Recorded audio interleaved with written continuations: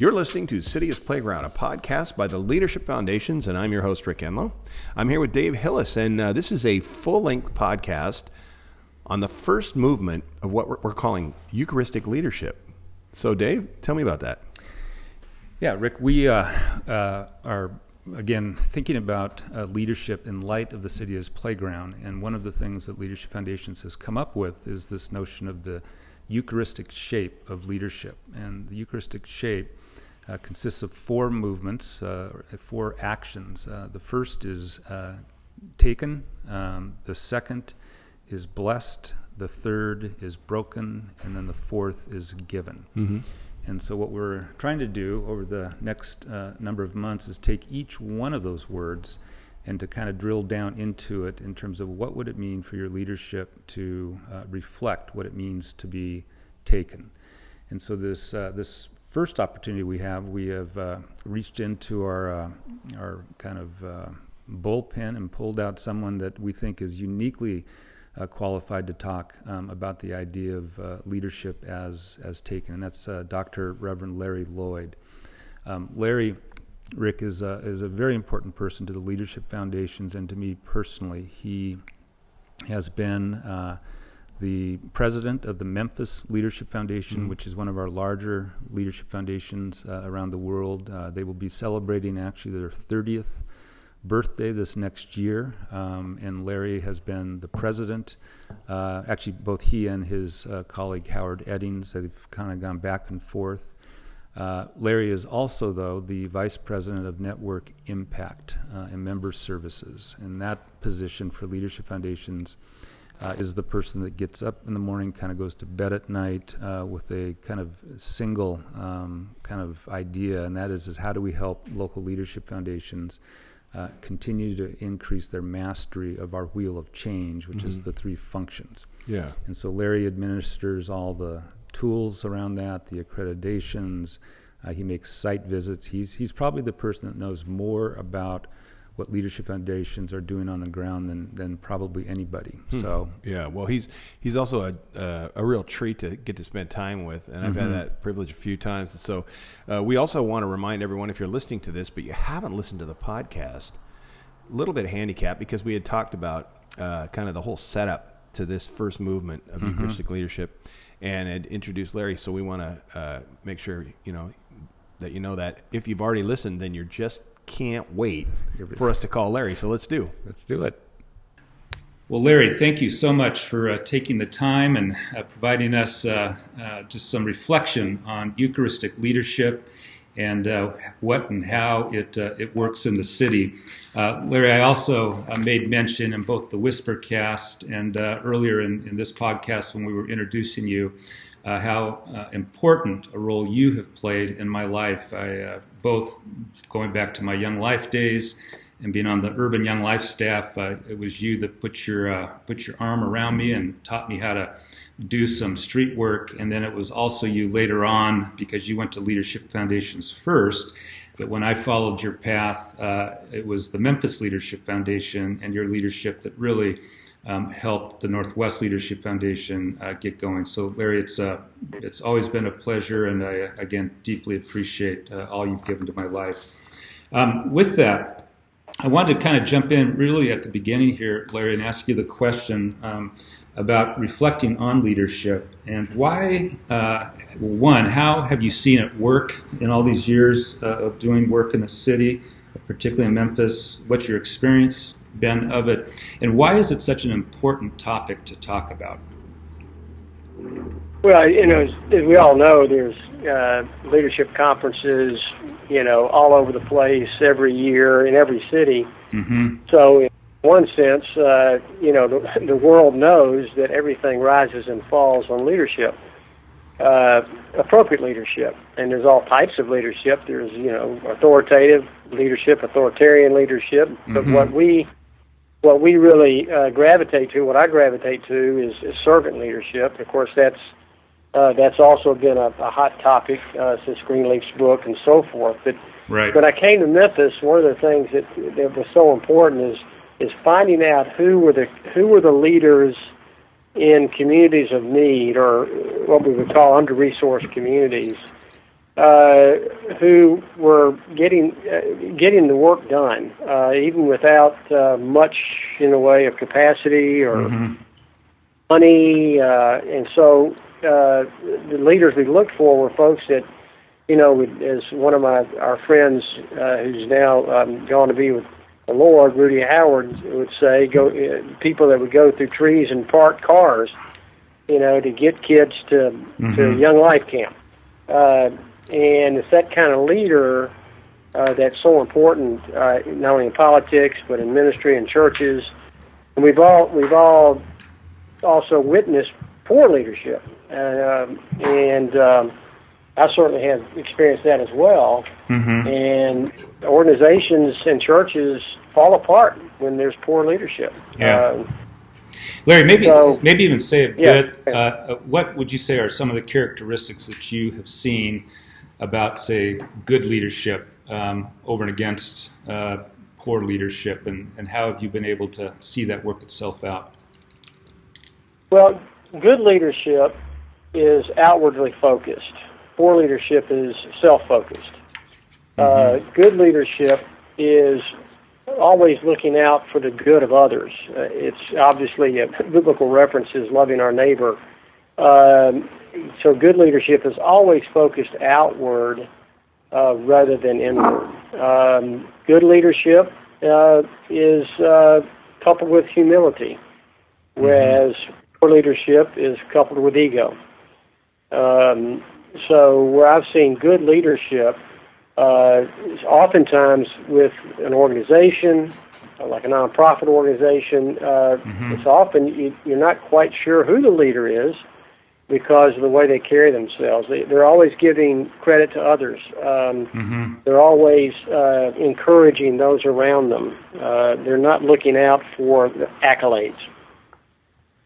Yeah, I think that's very, very well said, and I love your comment too about how going back to even Rudy, that so often I think our cities have plenty of those good leaders, but they're oftentimes not recognized. They're under-resourced, and that a part of the job of doing good work in a city is to discover those good leaders and give them the kind of platform that allows them to begin to exercise their gifts. So I think that's great. Well, I want to kind of push it a little bit further, Larry, and again, one of the reasons that we asked you onto the City as Playground podcast was that, as you know, in the central office, we have been wrestling with this particular model of leadership that we call the Eucharistic shape of leadership.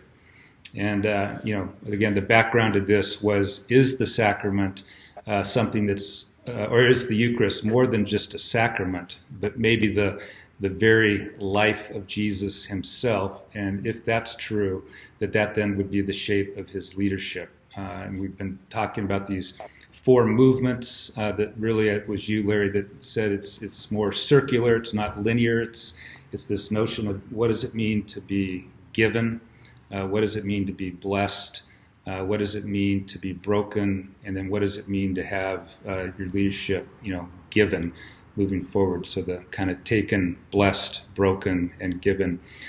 Specifically, we are looking with you at what does it mean to have leadership that's given. And it was probably a month ago that you had a chance to share a bit about what you think leadership looks like that is given. Taken. Yeah, I'm sorry. That's right. So say a bit about why you think leadership being taken is so important in terms of other models of leadership that you've looked at. So when you think of the Eucharist, when he takes the bread and blesses it, breaks it, and gives it, so it's circular in that this actually is the life of the church, the life of Jesus, but it begins with being taken. And my understanding of that is that we've been taken by Jesus. We didn't choose him. We would not, in our wildest imaginations, take God because of our rebellion as a human race. We try to flee from God. Yet in his grace, he takes us like he took the bread. So it's sort of a daily reminder to the leader, to me, that I am taken by God. I would never have chosen him, but through Christ he took me. And I like the idea is he adopted me. That idea of adoption is a strong kind of way to look at it, because when you think of adoption, you have to. It's a powerful metaphor because you have to choose to adopt. I remember when Becky and I, in our early days, we thought we had 2 daughters, and before we had twins, which kind of took us by surprise, we had often talked about adoption. But when you look at how, the process of adopting a child, I mean, it is a huge undertaking. You just can't go out and say, I want to adopt somebody. I mean, it's huge. Or even being a foster parent. But that idea of adopted as his son, as his daughter, is a powerful metaphor as a child of God. So being taken, adopted, all those metaphors are just really powerful because it just underscores that it was his act. He did it. It's not about me. So that's one of my first point. It's a path towards servanthood, right? Yeah. Because it's not about me. Yeah, again, I think there's so much in that, and you, of course, have sat probably at enough tables over the years where you have a whole bunch of leaders sitting around trying to figure out how to make Memphis better, or how to make another city better. But you recognize that the sheer amount of ego that sits in so many of those leaders is going to be the very problem that's going to hang us up as we try to move forward together. And at least my sense in talking with you is that at least one of the effects of being taken is that it's a direct blow to your ego, right? In other words, it's the idea. So it leads to a profound sense of humility, right? I realize I'm taken, even against my will in a way, because my will would never choose God. But if I know that He's taken me, it leads to a profound sense of humility versus egocentricity.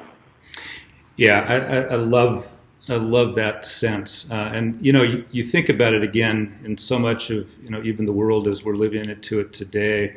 Whatever else is happening, there appears to be a profound sense of a lack of humility, and we pick that up on the media, we pick that up in our daily lives, and I think without that humility, as you made the comment, Larry, it's very, very difficult to kind of get things done. Maybe say a bit more about how you continue to cultivate this sense of humility as a result of being taken. All right, so obviously the human race is self-centered, so it has to be, to me, a daily reflection on being taken. Otherwise, like any of us, my ego will get in the way. I'll read an article in the paper about another ministry leader, and my first response was, "Why didn't I get that article in the paper?" Yep. So it's a daily reminder. So I have to remind myself daily that I've been taken, and that so humility is not a natural. Not natural for me. I don't think it's natural for anyone. So it's got to be a purposeful identification with Jesus and a purposeful reflection on being taken. I think of even Paul on the road to Damascus. And here's the arch persecutor of the church, and you don't read the letters of Paul. You don't have to read too far in his letters to realize Paul had a real ego issue, right? I mean, he was a Hebrew. Absolutely. Benjamin, right?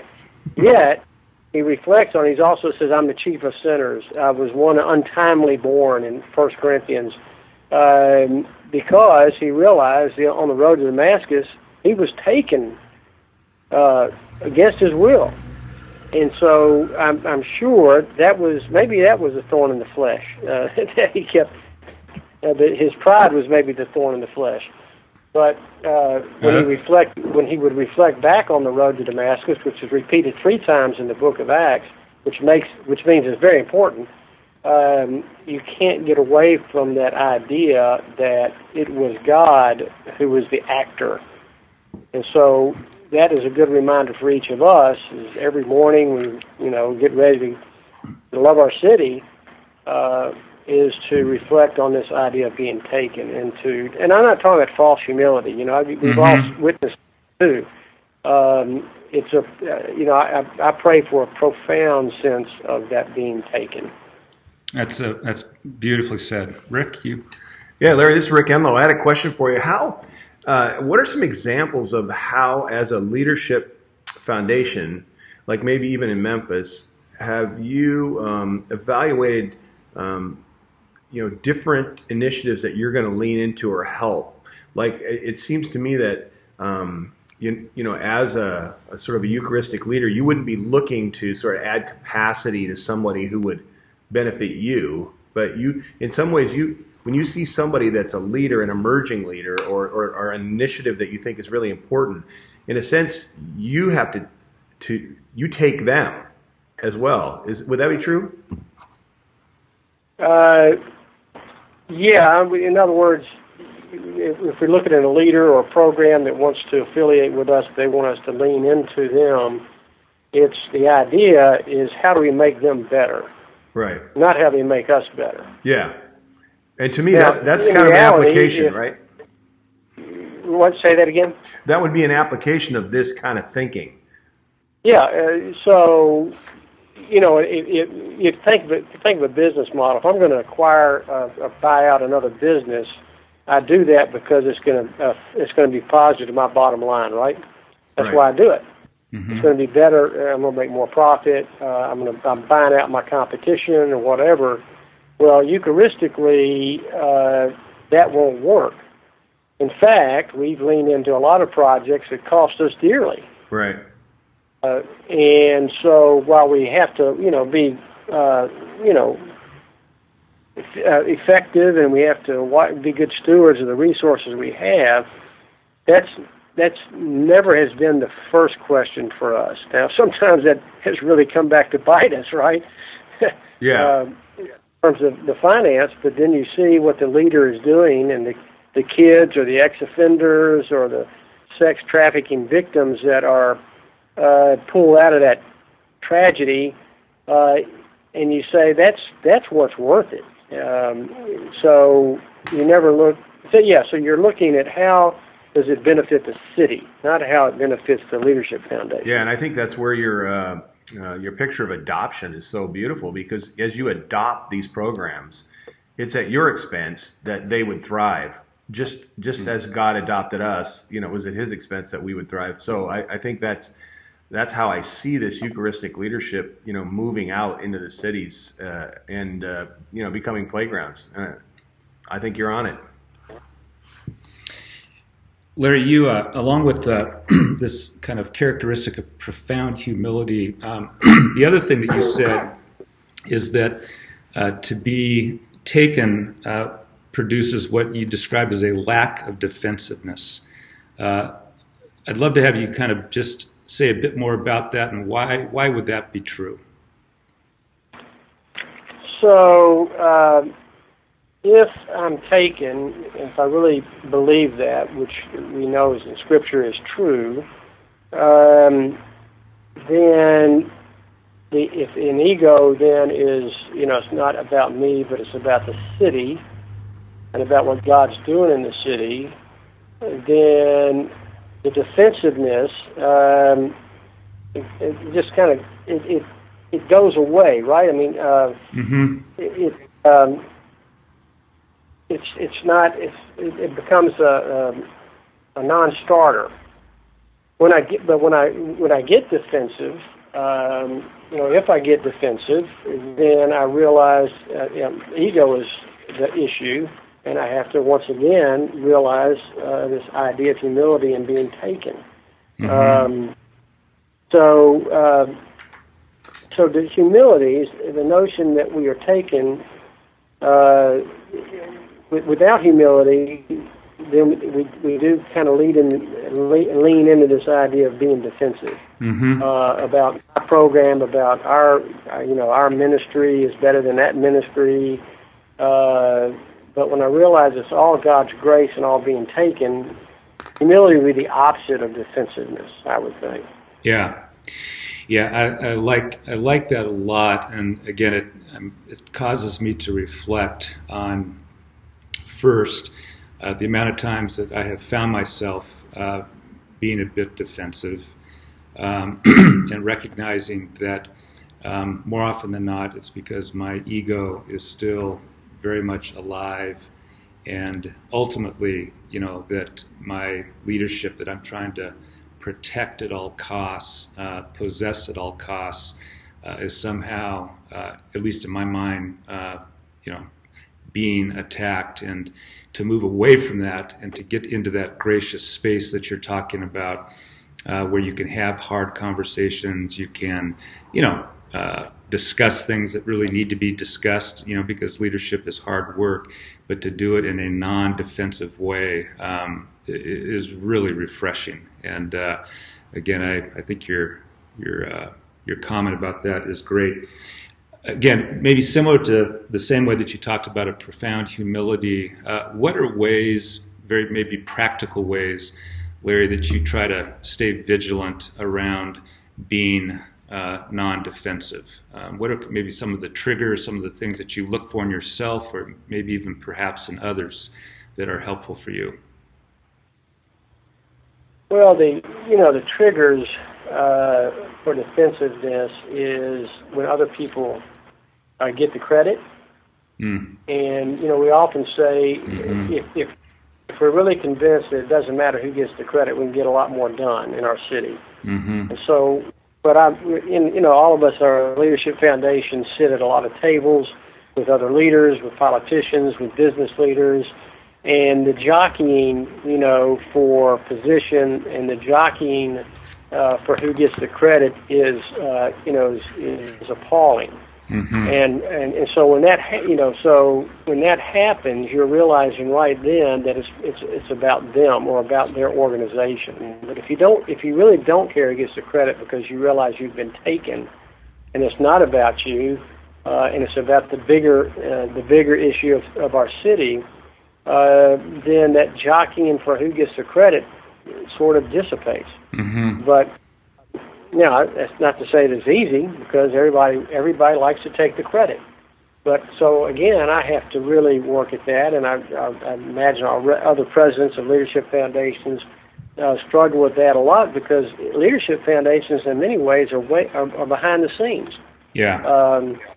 As an intermediary, we get a lot of things done in the city, but it's the programs that we support, the programs that we partner with, that people know and get the credit, and I have to realize that that's exactly the right thing.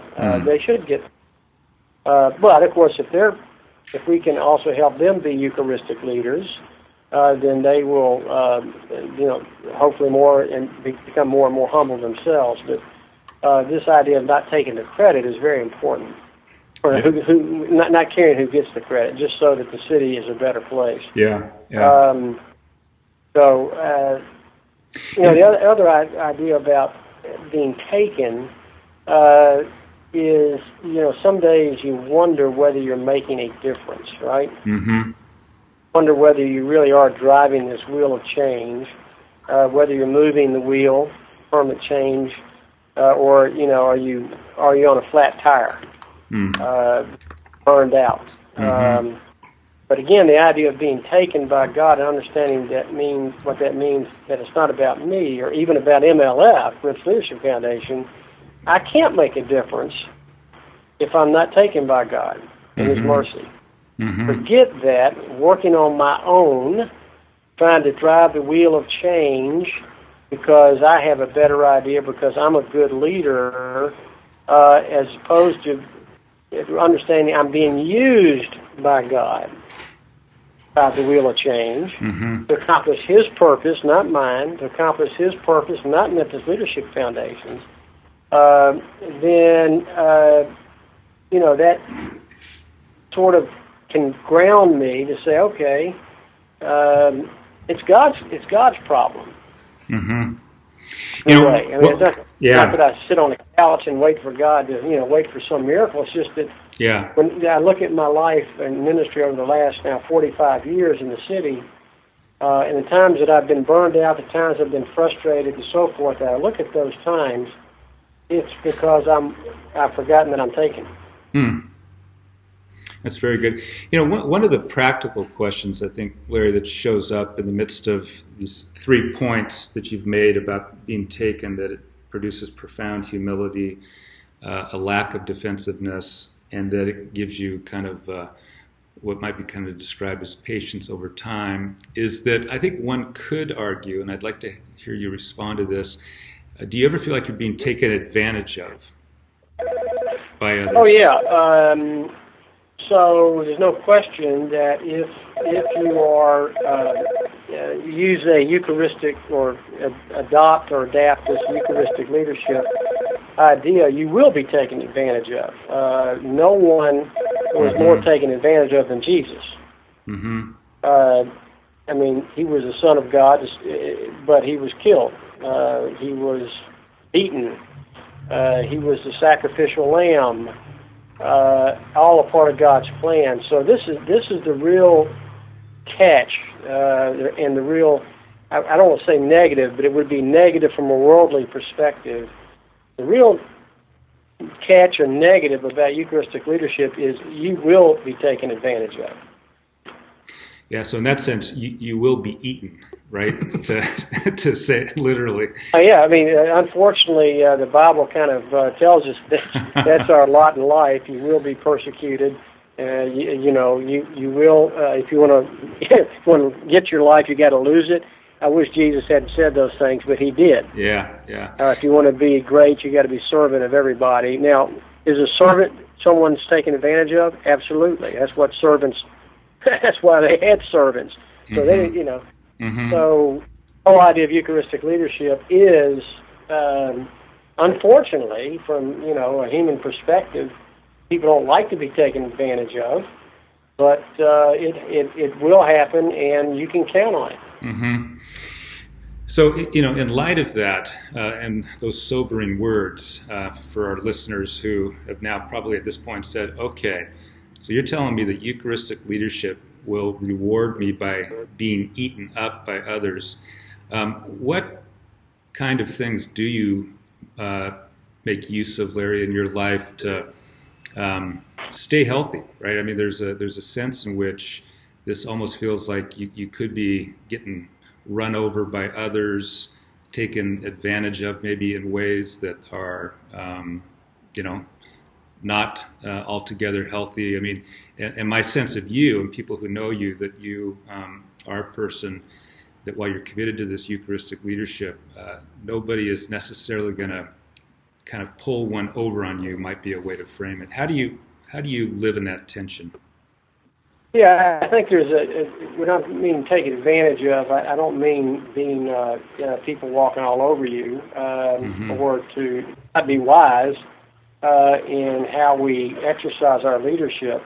So wisdom. You can tell when folks, when a program comes to us or a leader comes to us and wants to come under our umbrella and has a hidden agenda.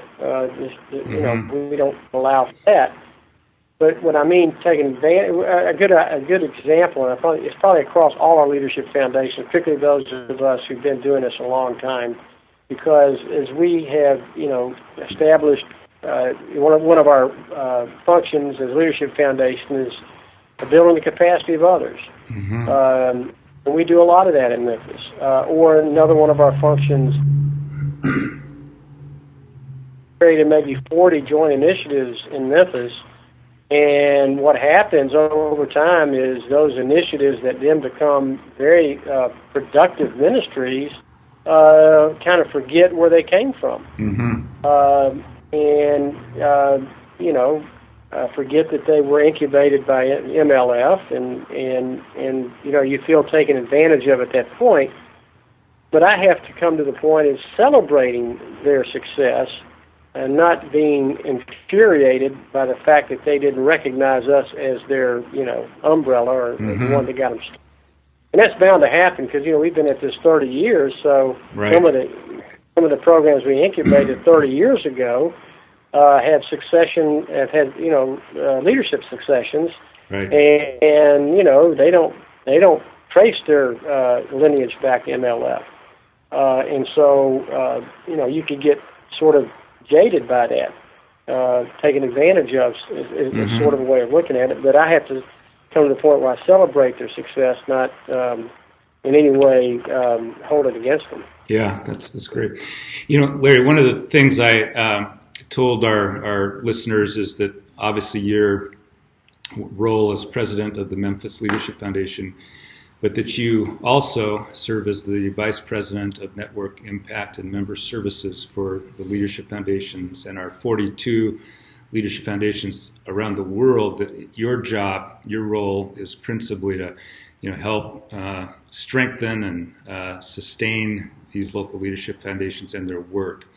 I also went on to say that probably nobody knows more about what leadership foundations are doing around the world than you. So it's in that context, that I ask you the question.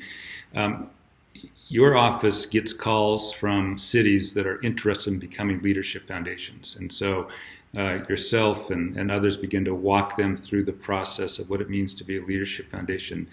I suspect, just because I know you well, that you are walking with a city as it thinks about becoming a leadership foundation in a almost kind of discernment process, right? Is this a good fit? Is this something that they understand as it relates to leadership foundations, and that we see cities as playgrounds rather than battlegrounds, the wheel of change, etc.? I also suspect that one of the things you're trying to keep your eye on is who is going to be that leader of that leadership foundation, and how that probably has as much or more to do than anything in terms of the success of that leadership foundation going forward. So with that background and with this idea of the Eucharistic shape of leadership, give us maybe some reflection on when you go to a city to meet a new group, or you welcome a city to Memphis who's looking at the leadership foundations. What are the kinds of things you are sort of looking for, trying to keep your eye on as they begin to think about becoming a leadership foundation? Well, of course, the first thing, and typically when that happens, it's a group that comes, but when that group comes, we've had a couple groups here over the last year, and there's been groups from other cities over the years. There's usually, I always say, the Leadership Foundation, there's got to be one driving force, one leader who's the driving force.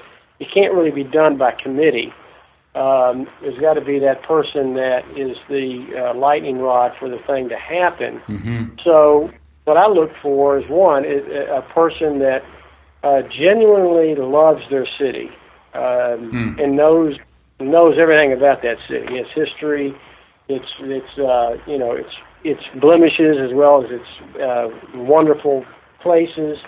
But, a lot of folks don't really know, they think they love their city, and you ask a few questions and you realize they don't know it that well. So I want somebody that really loves and knows their city. The second thing is I'm looking for that humble spirit, someone that is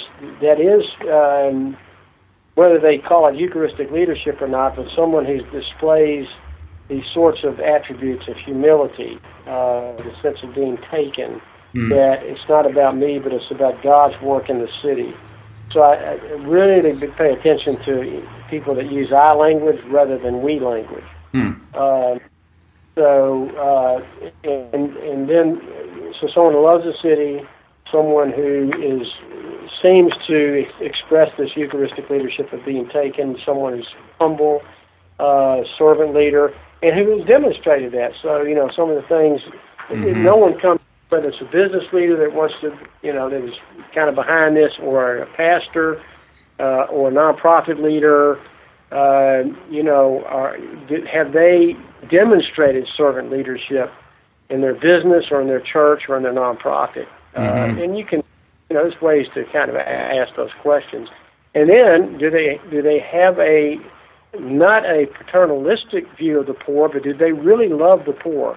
They understand God's love and concern for the marginalized, or is it out of guilt, or have they really done the theological, the spiritual, and the experiential work of loving the poor, of loving the marginalized? Or do they, obviously that's who we are, so, but, some folks love the poor paternalistically. They want to do something to people and for people rather than with people. So I'm looking for someone who's working with people, not for or to them. That's just a wonderful description. And again, as I was listening to you in real time, talk about the way that you will sit with a group, sit with an individual as they think about a leadership foundation. I think that's a beautiful description of Eucharistic leadership and really this sense of being taken. I often, again, think about how, the Leadership Foundation's vision, of any given city as it becomes like a playground rather than a battleground. That vision is so big. It is so, heavy with weight, I would almost say, that you can't actually have it be your own idea. It has to be, God's idea, and that we're just being taken up in that. So that's a great description. Maybe as we kind of wind this up a little bit, Larry, when you have a chance, and you've done this with me, you've done this with countless individuals really around the world, and of course in Memphis, and you began to mentor or coach some of these leaders up into their potential. What are some of the things that you exercise or you use as you meet with people and help develop their leadership, particularly in relationship to this idea of Eucharistic leadership and what it means to be taken? Well, I don't know that I have a formula as much as questions that I ask. And of course, we do here in Memphis with urban leaders. We have a curriculum, 2 curricula for nonprofit leaders, and we talk about leadership from a Eucharistic point of view. But then, in terms of one-on-one or mentoring, it's asking questions. Like, even questions that seem inappropriate, like what's in it for you? What's in it for you? And if the answer to that is, well, there's really nothing in it for me, that's of course the answer I'm looking for. Right. But there's ways to kind of ask that question. It's not confrontive, it's somewhat confrontive. But I remember a leader came to me a couple weeks ago wanting to start a program in the city, and I said, why do you want to do that? And they began to answer that question, and I said, well, what's in it for you? And the answer was, well, I need to figure out this nonprofit thing so I can get paid. Well, that started a whole different line of questioning. I said, what makes you think you're going to get paid is the first thing. But it was obvious that this person was going to create what looked to be a good program, but his agenda was to create a nonprofit so he could raise some money from his friends so he could get paid. And I've not met with him since. I always had, like the folks that came here from a couple cities not long ago, when I sat down with them over, of course, in Memphis, a barbecue lunch. There you go. Some ribs and so forth. I said, why do you guys want to do this? And it was all guys, by the way. There wasn't any women with this group. I said, why do you guys want to do this in your city? That's a great question, because it usually is a group, and I want to know what's the driving force. And if it's to serve, if it's to serve God, if it's to serve the city well, to make our city better, those are the sorts of answers I'm looking for. Rather than answers like, we got a lot of poor people in our city, and if we don't do something about that, it's bad for business. Right. Well, that's not quite the way we want to go. Yep. So I find those kinds of questions very telling. What's in it for you? Why are you doing this? The kind of why questions are the ones that kind of get to the Eucharistic type of leadership we're looking for. Yeah. Actually, I've had a chance to both be on the receiving end of this with you and then also watch you do it with others. And I don't think it can be overstated how powerful a tool of good question asking is. There's a poet by the name of E.E. Cummings that said it perfectly, that the beautiful answer is always preceded by a more beautiful question. And I think, of course, we see that evidenced in the life of Christ in abundant ways. The other two things I would just say that I know I've seen you do, Larry, but it's just the power of actually being with people. I think so often leadership is kind of done in a vacuum, and the ability of an older mentor leader to essentially get into the same kind of dugout or boat or whatever the metaphor is that you want to use is profound, because that sense of how much leadership, more of it is really caught than oftentimes it's taught, and I think that's been absolutely critical as well. And so it's with that, Larry, that I really thank you for this opportunity to talk with you about leadership in general, specifically the importance of Eucharistic leadership and this first movement of being taken. Again, thank you for all that you have provided both to the Memphis Leadership Foundation as well as leadership foundations around the world. And it's with that, Larry, that we say, again, thank you. You're welcome. All right, thanks, Larry. I look forward to having some ribs with you. And if you have any questions for Larry or for the rest of us, it's info@leadershipfoundations.org. Look forward to our next podcast together.